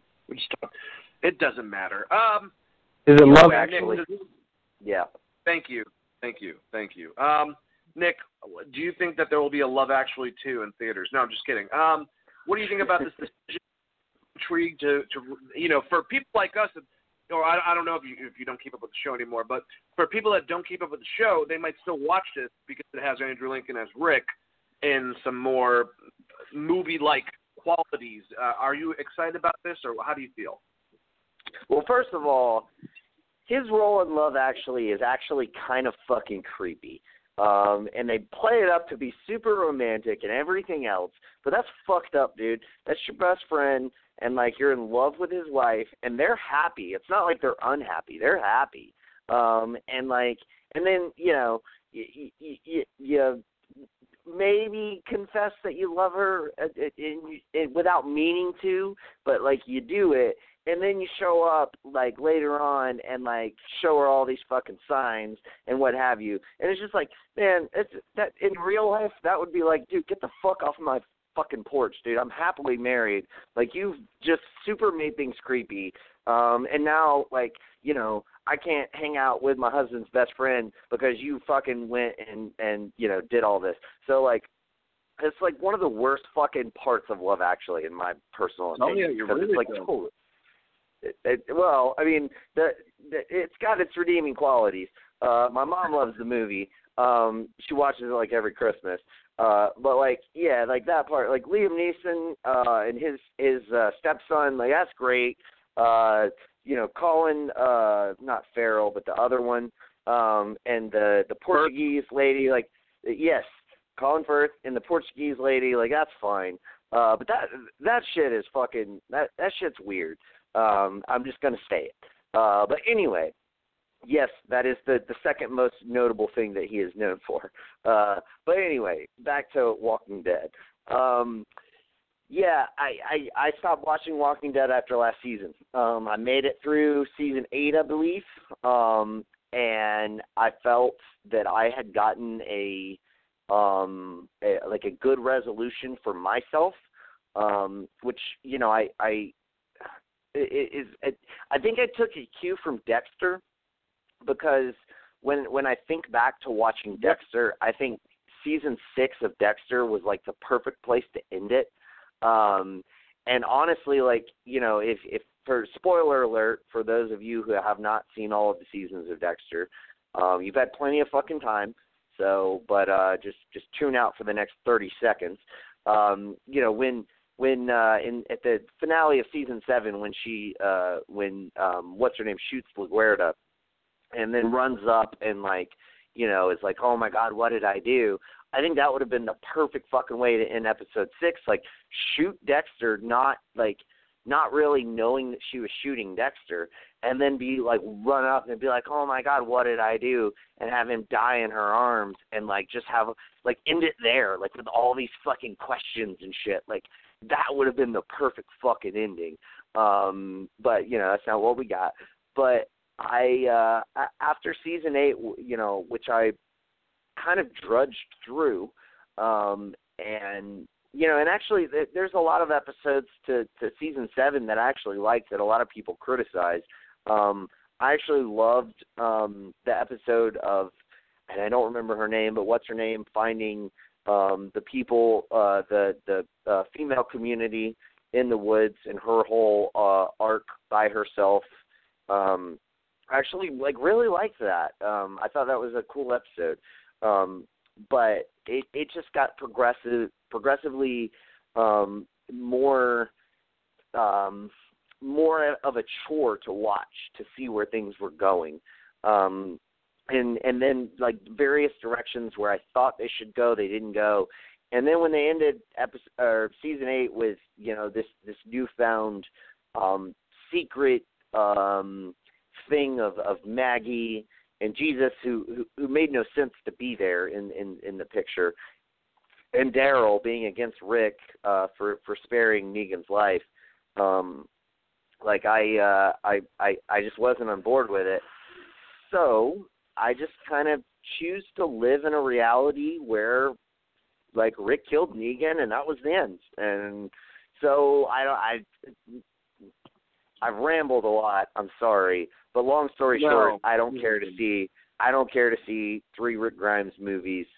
It just doesn't intrigue me anymore. I've bookmarked The Walking Dead in my head.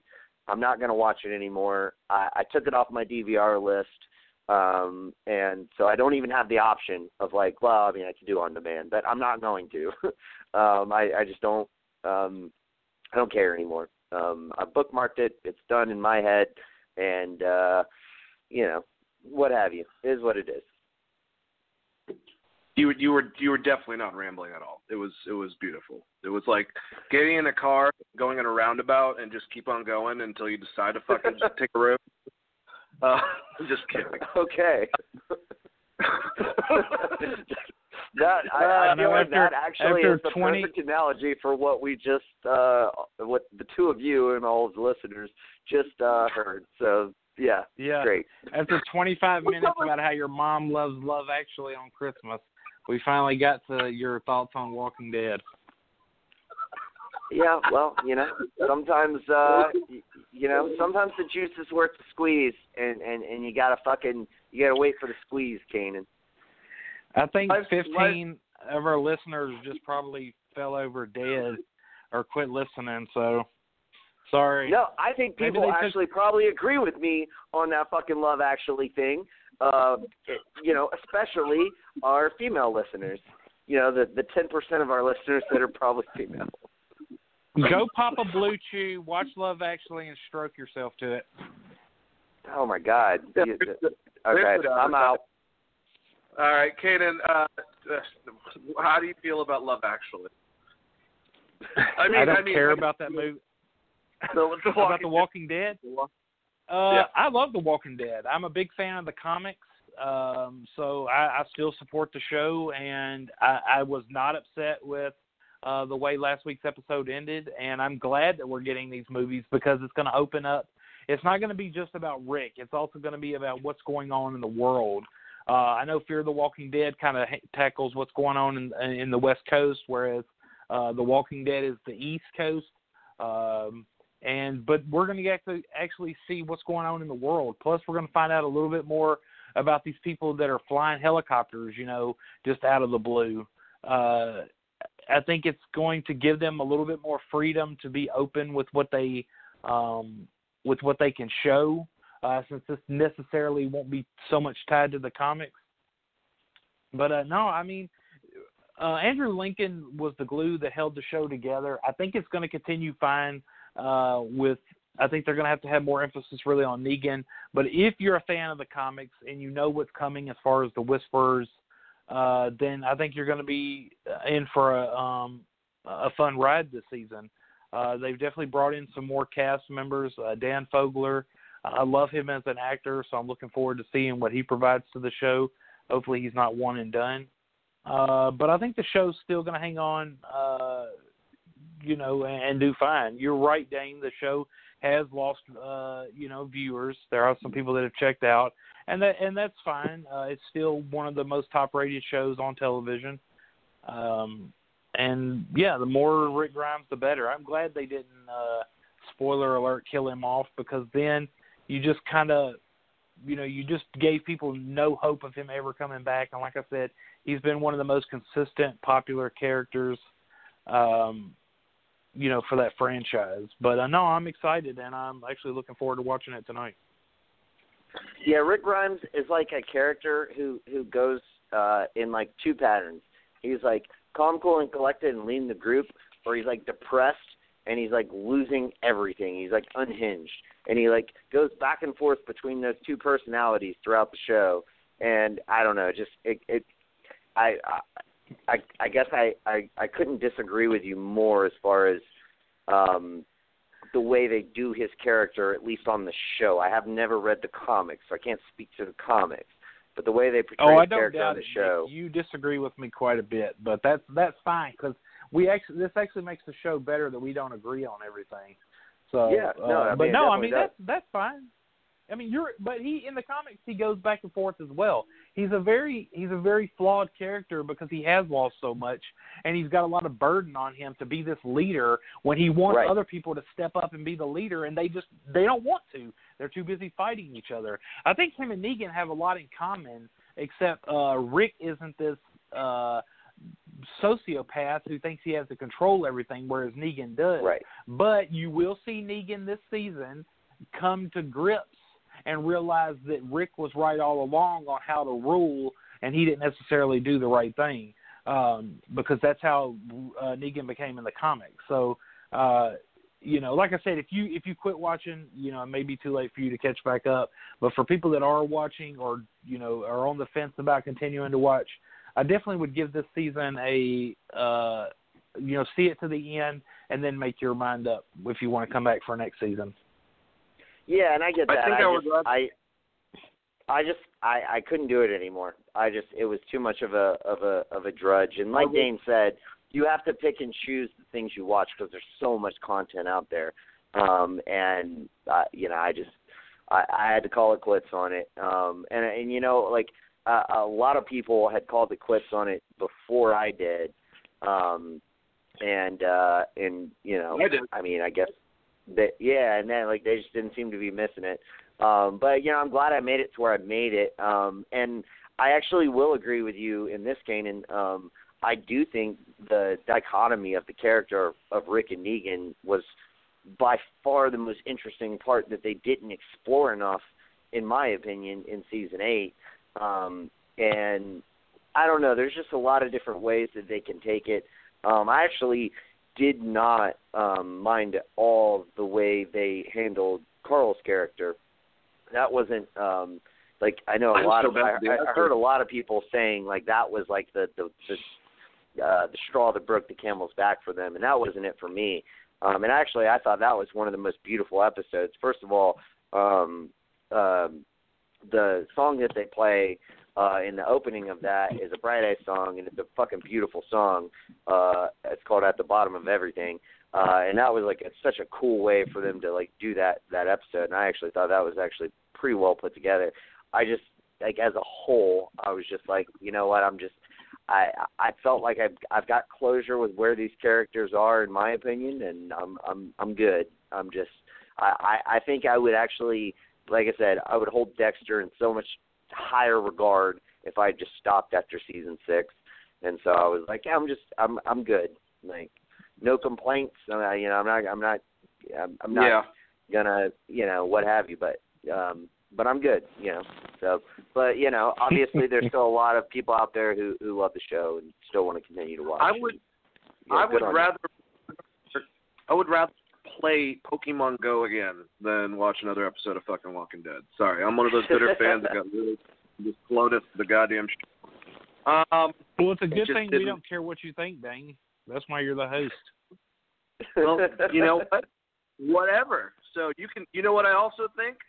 I think that you should stop after season 4 of Dexter, and I think that you shouldn't even listen to Kanan at all, period. So. Oh, season 6 is so good, though, Dexter. That's my favorite season.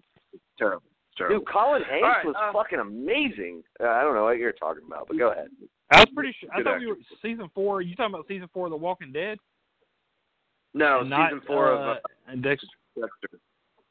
The Trinity Killer. I actually need to finish that. The Trinity Killer was. Anyways, this is actually. Yeah, Don Lithgow was great. This is actually one I'm looking forward to. Well, depends. I have not been able to finish Better Call Saul. It was another one of the shows where I loved the first season. I just kind of fell off, and then I got really behind. But I'll eventually go back. But Breaking Bad has been, hands down, I think one of my favorite series from start to finish.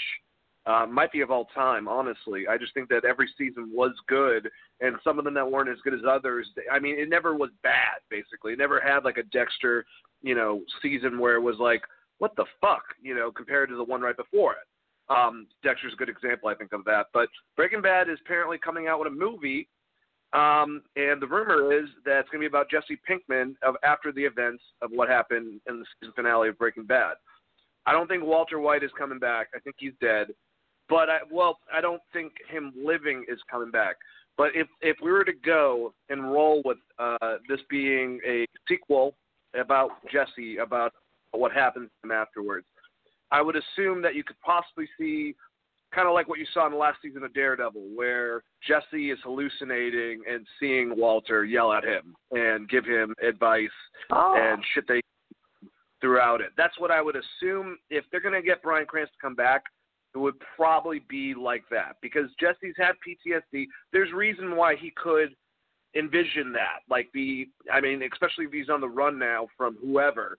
A close-up story for Jesse Pinkman, it kind of, I don't need it, but if they do it the right way, I'm interested. If it's any other thing, I don't really know how you can make a movie out of it. Try to go back and do a season between seasons. That seems stupid. I think that don't touch Breaking Bad, the 8 seasons that you have. If it is a sequel like that and a wrap-up for Jesse, I'll be okay if they don't bring Bryan Cranston back. That's going to be like alive, basically. I don't mind the scenario I just gave, which is something possible, but I'm excited about this regardless. I love Breaking Bad. I love what Vince Gilliam did with that show, and I think that if he has an idea and a passion to do this movie, there's got to be a reason for it. Nick, how do you feel about the idea of a Breaking Bad movie on AMC and it possibly being a sequel related to what happens to Jesse after the events of the final episode? Well, from the reports that I read, that's what it's going to be, and that makes the most sense. I agree with you. I don't need to see like in between or anything like that. And of course, even those of us who haven't finished the series, myself included, unfortunately, it's on my queue. It's like the first thing on my fucking queue, and it's just there's a lot of episodes, and you know I need to just carve out the time to really delve into it. I recently did that for The Office, and finally watched every episode of The Office. But yeah, I think it's a great idea, especially from what I've heard as far as the character, where the character is left is kind of up in the air.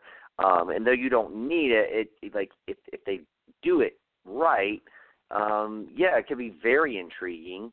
And from the episodes that I have seen, the majority of the first season, and then some sporadic episodes here or there, I definitely think that his character merits revisiting.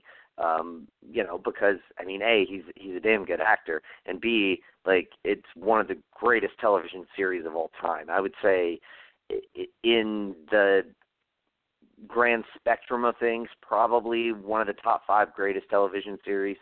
A lot of people put it at their number 1, but easily top 5 as far as just generic. We shouldn't say generic, but mass audience rating, if you will. I think it could be very interesting to see where this character ends up and give a bookend to his character and that very much I think it's very intriguing, and I hope that if they do announce this, or when they do announce this and release the release of it all and everything, I very much hope that I can have finished Breaking Bad by then, so that I can be where I need to be in order to watch it, because it's definitely been something that I've wanted to join the ranks in for a long time. Sort of like Juwan wanting to join the ranks of those who have watched Game of Thrones and are very much into that. I just hope I have more fortitude and can follow through better than Juwan could with Game of Thrones. You didn't even finish the first fucking episode. God damn it. Yeah. Juwan, go play Ocarina of Time. I think Juwan wants every show that comes out to be a hardcore porno, because that's the only thing he seems to be able to finish. Well, that's where his interest lies. But that's the thing. If that's the case, he should watch all of the first season of Game of Thrones, because that's what it is. Booby. Yeah, that's booby, true. Booby. It's yeah. All right. Well, Kanan, what do you think? Do you like this idea? Do you like the scenario possibly about it being a sequel with Jesse? And how many times do you think Aaron Paul is going to say the word bitch in it? He's going to say bitch. Probably every 5 minutes you're going to hear him say bitch. But you know what? It's I'm not disappointed that they're actually doing this, because this just seems to be a trend.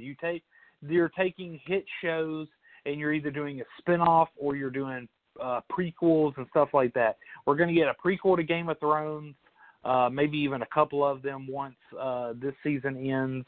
They've already done a spinoff of Breaking Bad with Better Rumors Call are Saul. Dexter. Michael C. Hall talked about coming back and doing Dexter again. So I mean, they're just taking some people enjoyed and they're bringing it back. So I don't know where they're really going to go with this. It's like maybe Bryan Cranston, like you said, if this will be something like he'll come back maybe in like a flashback or he'll pop up in like maybe a hallucination or something. I think they're going to find a way to get him involved. I just don't really think you can have something Breaking Bad without him showing up, because I think he's even shown up in the Better Call Saul shows. I think he's made an appearance once or twice, if I'm not mistaken. No, I mean, I'm not even like wowed by any of this anymore. I mean, this is just seems to be the trend, is doing prequels and spinoffs. Yeah, it just if they can make it not fuck up the rest of it, that would be really preferable. That's my biggest thing. Yes. But regardless, I'm definitely going to check it out. I hope it is about Jesse. Love Aaron Paul. I wish that he kind of gotten more of a jump start after that show. I haven't seen him in a lot of anything besides obviously. He was in the Cult show where he's the leader of it. Oh, I forgot what it was called, but it was on Hulu. That I was meaning to check out, but I never got a chance to, so maybe I should go check that out and then shut the fuck up. Regardless, it's the end of the episode, and we had a great episode tonight, guys. I was about to say of Wrestling Geeks Alliance, wrong show. Geek Vibes Live. If you guys want to check out Wrestling Geeks Alliance, it's every Wednesday at 7 p.m. EST. Anyways, but still, great show tonight. We didn't have Joel and Jawan here, but we didn't need them. Just kidding. I miss you guys. Come back. I had these two that were just yelling at each other, bickering like friggin' brothers and shit the whole entire fucking time. One of them tied out. God. All right. Either way, I thought it was a good show.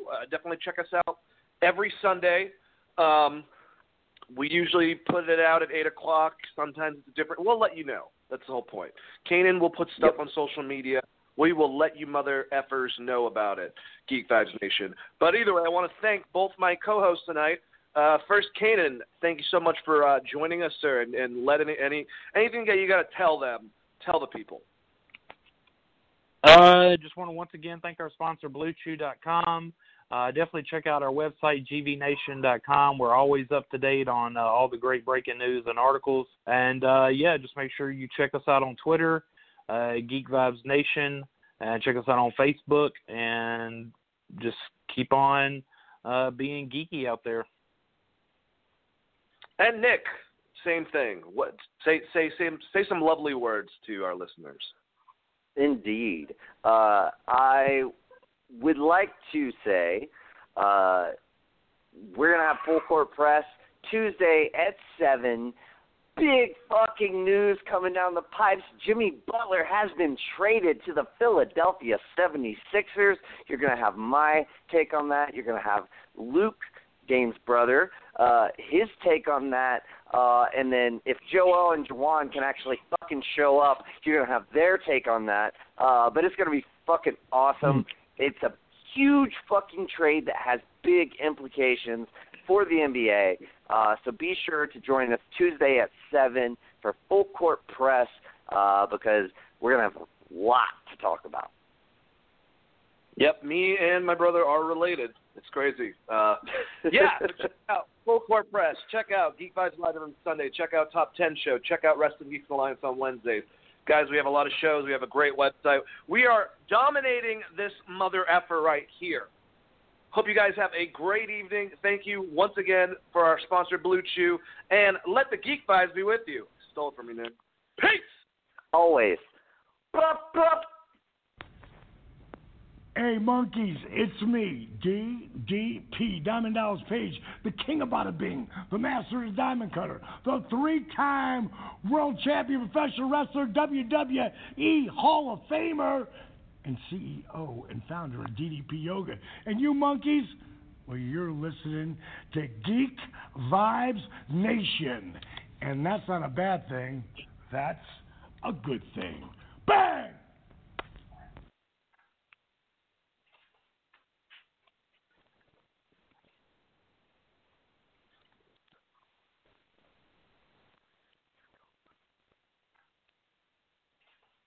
brain fog, insomnia, moodiness, weight gain. Maybe you think they're just part of getting older, but MIDI Health understands that for women over 40, they can all connect to menopause. It's at the root of dozens of symptoms we experience, not just hot flashes. MIDI clinicians are menopause experts, offering safe, effective, FDA-approved solutions covered by insurance. 91% of MIDI patients get relief from symptoms within just 2 months. Book your virtual visit today at joinmidi.com.